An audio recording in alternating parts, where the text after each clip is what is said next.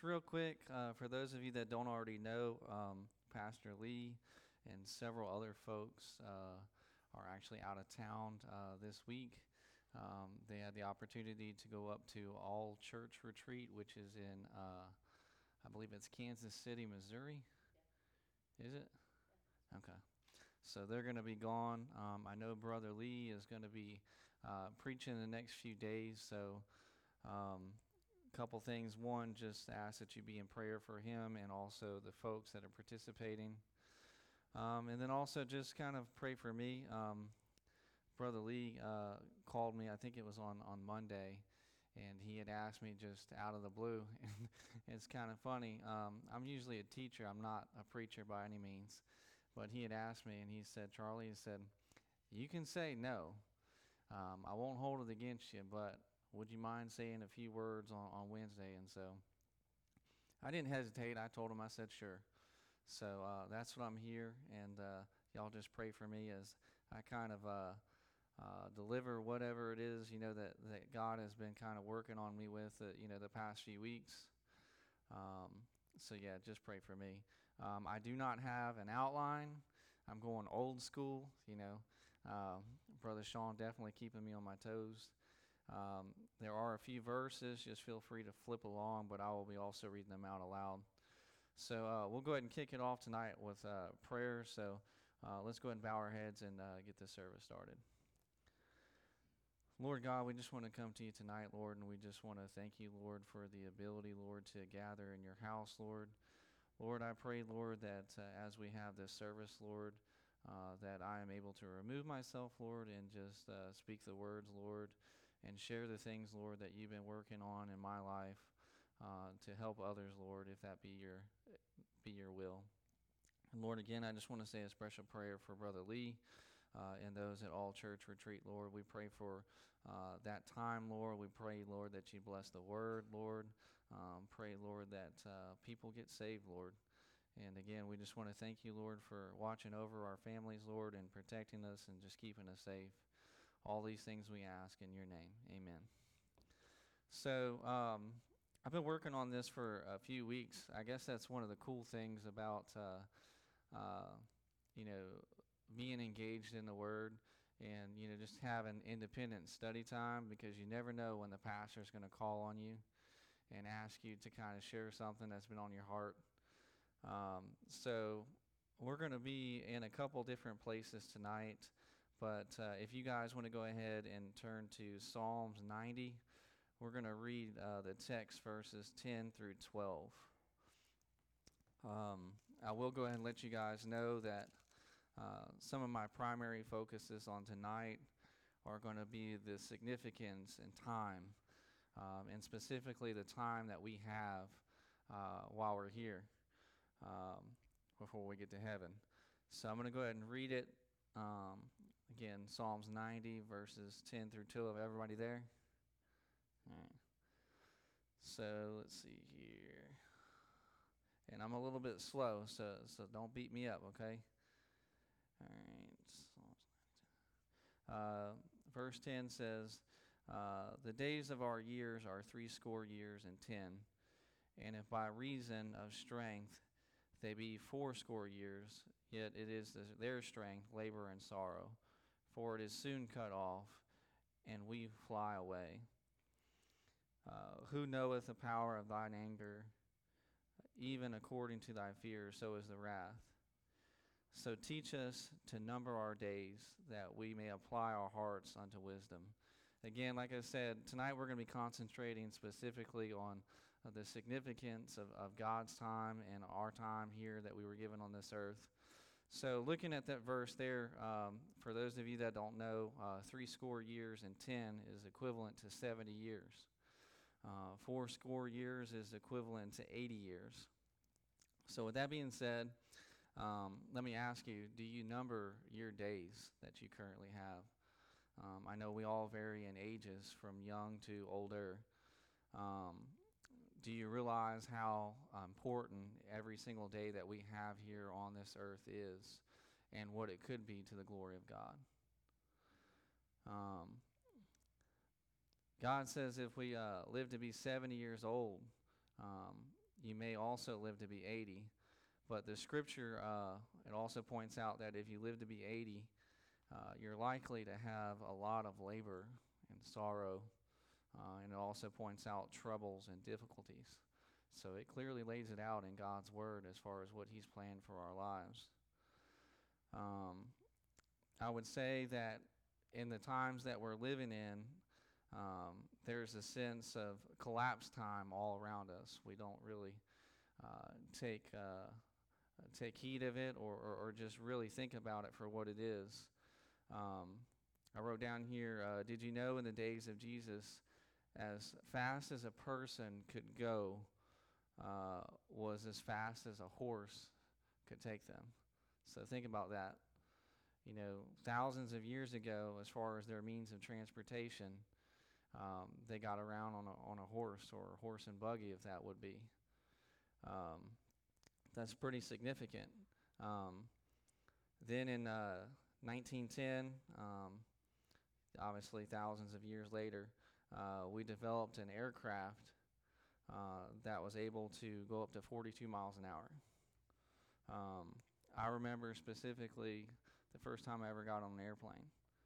You know, I was younger, and I remember at the time talking to the captain, we were going upward of 450 miles an hour. So you can see how far along that we've come over time as far as the technology.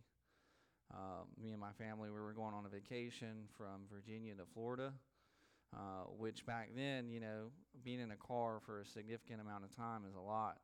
And if I remember correctly, it would have been about a 10-hour drive, which is a long time. But because we had the plane, it was actually only about an hour and a half, which wasn't bad at all. Seems like by the time I got adjusted, I was already to our destination. So I kind of feel funny, you know, Pastor Lee has been working on a series talking about the hurriedness of Christianity and just the hurriedness of our everyday lives. So I'm not really piggybacking off of him, but this is just something that's kind of like surfaced in my life with just the different messages that he's been preaching. So I wrote down, Pastor Lee had been saying that the Laodicean church age is a living a hurried life or a spiritual life, one that is of low morality and almost like a horse and buggy condition in comparison to what it really needs to be in this day and age. Again, time is collapsing on us. And so, you know, with that being said, how much longer do we actually have? Some cross-referencing verses, pulling up on Psalm 39, verse number 5. Pull this up. God's word says in Psalm 39, verse 5, "Behold, thou hast made my days as handbreadth, and mine age is at nothing before thee. Verily every man at his best state is altogether vanity." The next verse I got here is going to be 2 Peter verses 3 and 8, 3:8. Here, it's just a second.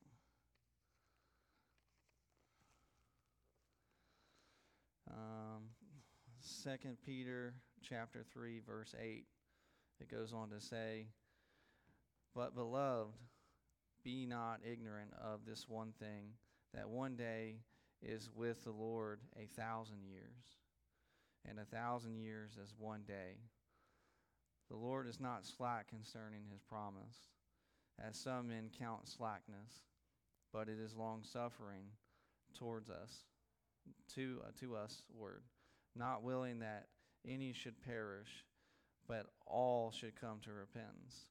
So in that verse, it's essentially saying, you know, that, you know, when it comes to us as Christians or just as, you know, humans in general, you know, we don't really understand the significance of the time that God places on being on this earth. And he is very long-suffering. He's not willing that any should perish, but all, humans and Christians just in general have the ability to get to hear his word and eventually just get to build a relationship with him. My next verse I have is Isaiah chapter 40, verse 22. I'll flip over there.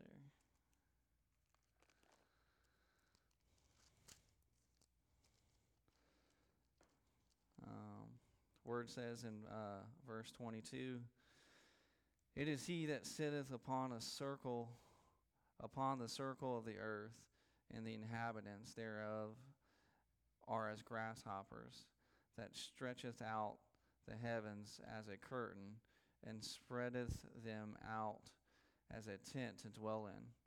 So just picture that, God himself of all glory looking down on us as individuals, just mere grasshoppers, part of his creation.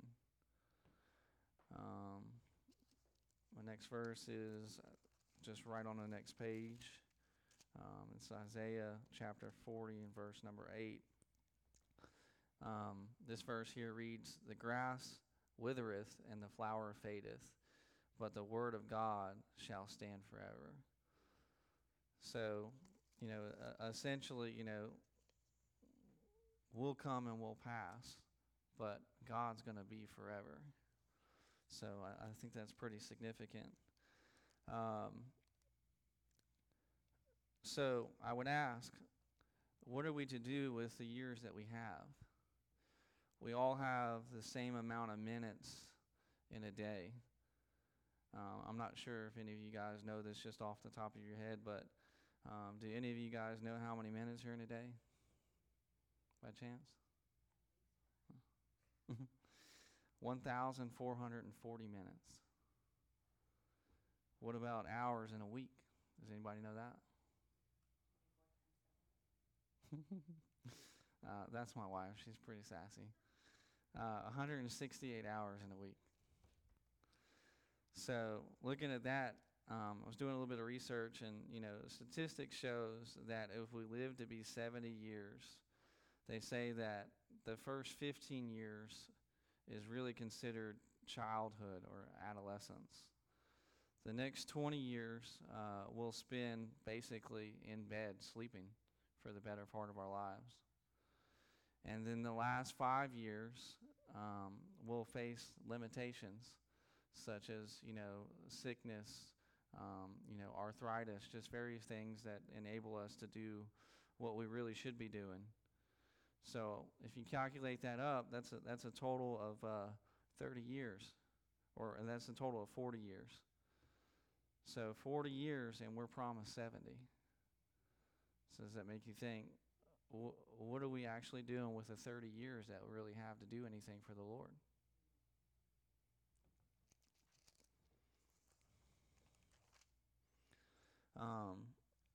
It goes on to say that, the scripture says life itself is like a vapor. I think that's pretty significant in God's word.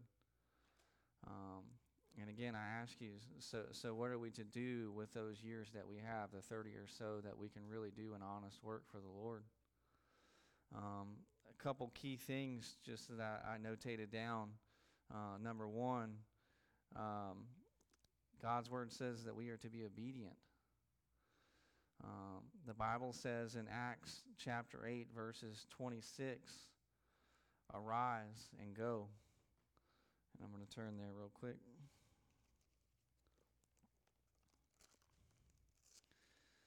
And this is Philip here. It says, "And the angel of the Lord spake unto Philip, saying, Arise and go toward the south unto the way that goeth down from Jerusalem unto Gaza, which is desert. And he arose and went, and behold, a man of Ethiopia, and a eunuch of great authority under Candace, queen of Ethiopians, who had charged all of her treasure, and had come to Jerusalem for worship." So essentially, Philip, all he had to do, according to God's word, was arise and go. And God put somebody in his path. for him to witness to. Um, Point number 2, we must remember that we cannot get too busy. We must make God priority and seeking out those who are lost. God calls us to make friends everywhere. I would go on to say, as much as, I've heard it before, you're not really a follower of Christ if you're not a fisher of men. Number 2, when I get up, how do I see myself, or how do you see yourself in the morning? Have I or have you let something else define who you are as a Christian? I think what really needs to be said is, for me, myself, I need to be a fisherman dedicated to lost souls, going out, showing the goodness of God to all.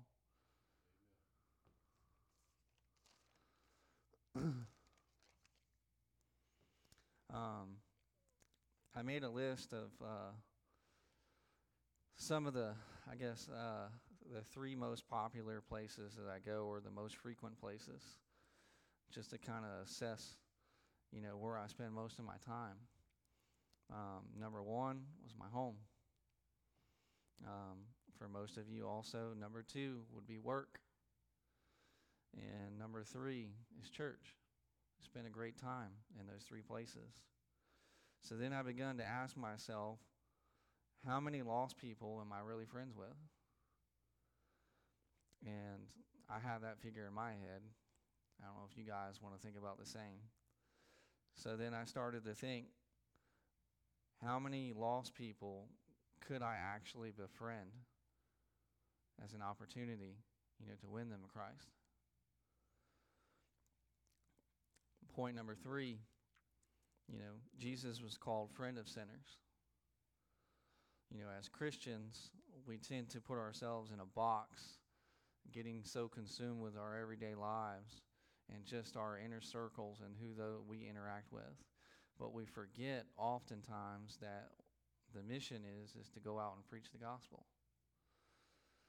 So rather it be, at home with your friends or your family, work, rather be co-workers, bosses, and even just in churches with people that are church members, visitors. It's a lot to think about. The next thing that I kind of been doing is kind of been taking, writing down some steps to ensure, that I'm ready. If God places, individuals in my path that, I'm supposed to, witness to or just befriend. So I put number 1, I said, be friendly.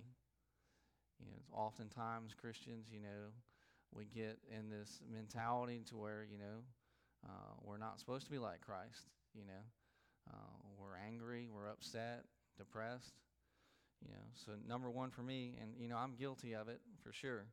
I said number 1 is to be friendly. Number 2 is a hard one for me. I said never complain. Oftentimes, regardless of who we're interacting with, it's very easy to let it slip. Small complaint, big complaint. But the fact of the matter is somebody's watching, and they're dependent on us to be different. Number 3, this one applies to the workplace for me, and it's hard, but volunteering for the job no one wants to do. That one right there for me is difficult because, at my job I'm a leader, so, I'm expected to, kind of lead by example, and there are some jobs that I would like to see people do, but sometimes as a leader you have to get down and you have to do it. You have to lead by example, just like Christ.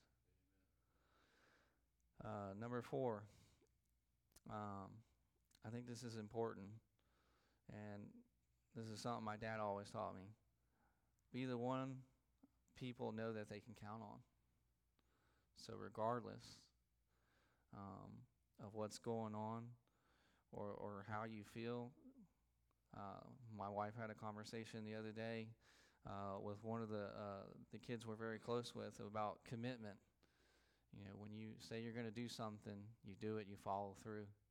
Because again, somebody's watching. Number 5 for me, definitely applies. Smile, even when you don't want to.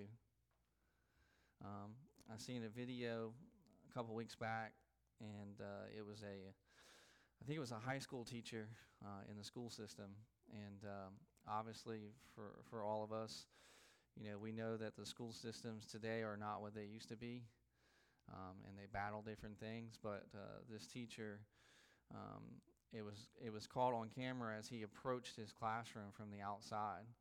You could see where he seemed like he was depressed, you know, kind of nervous about going into class.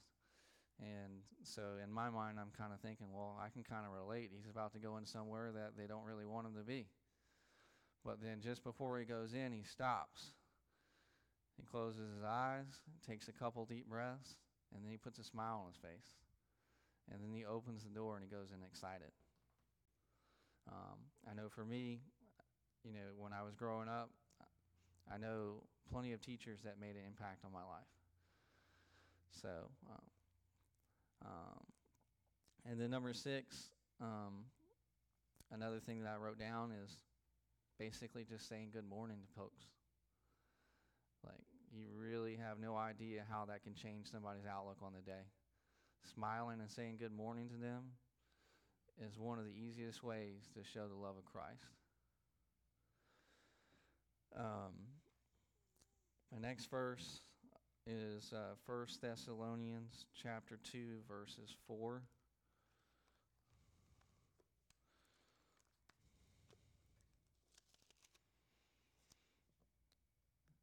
And the word says, "But as we all were allowed of God to put in the trust with the gospel, even so we speak not as pleasing men, but God which trieth our hearts."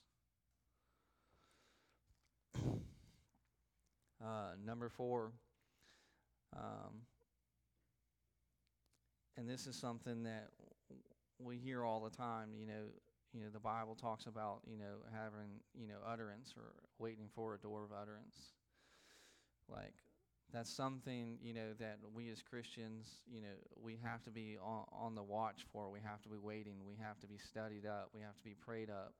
We have to be waiting for that opportunity of utterance, because, you know, God will send it. Just like I was saying at the beginning, you know, all we have to do is arise and go. So I think that's key. And I'll just kind of close it out with a quick story. So at work, and I was telling my wife about this the other day, one of my coworkers basically went to work for a separate company that actually works within our building. And I worked for this guy for a many amount of years. And it was kind of interesting. The whole time that I had interacted with him in earlier years, I never knew he was a Christian. And it just so happened that I've been working on a few projects with him. And so I was headed to follow up with him on some stuff. And I just so happened to catch him when he was on his break. And as I was approaching him, I noticed that he was watching some videos on YouTube, and one of the videos that he had pulled up was basically one of the Bible subscription channels that I watch sometimes, and he was reading, I guess, an outline on 2 Kings. And so it kind of caught me off guard. I was like, I never knew that he was a Christian, just based off of what I had observed, or just in general. So it was kind of funny. Like, I went in and I asked him, I said, "Hey, how things going?" He said, "Things are good." And so I started following up, with certain projects, but something was just tugging at my heart, just to kind of like, hey, throw this out there. And so I was like, hey, don't mind ask, but I see you're reading Second Kings over there. I said, you having some type of like devotion or a Bible study? And he just basically, when he heard me ask that, he just lit up. Like he was so happy to hear that somebody was engaging with him about the word. And make a long story short, like we had probably a 20 or 30-minute conversation just about the Lord and our own individual testimonies. And it was kind of funny. One of the things that he shared with me is our testimonies were very similar.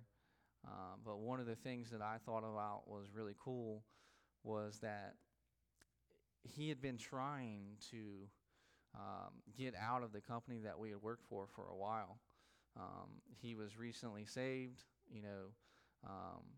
he was living a wicked life prior, and he just felt like he couldn't be used in the environment that he was in.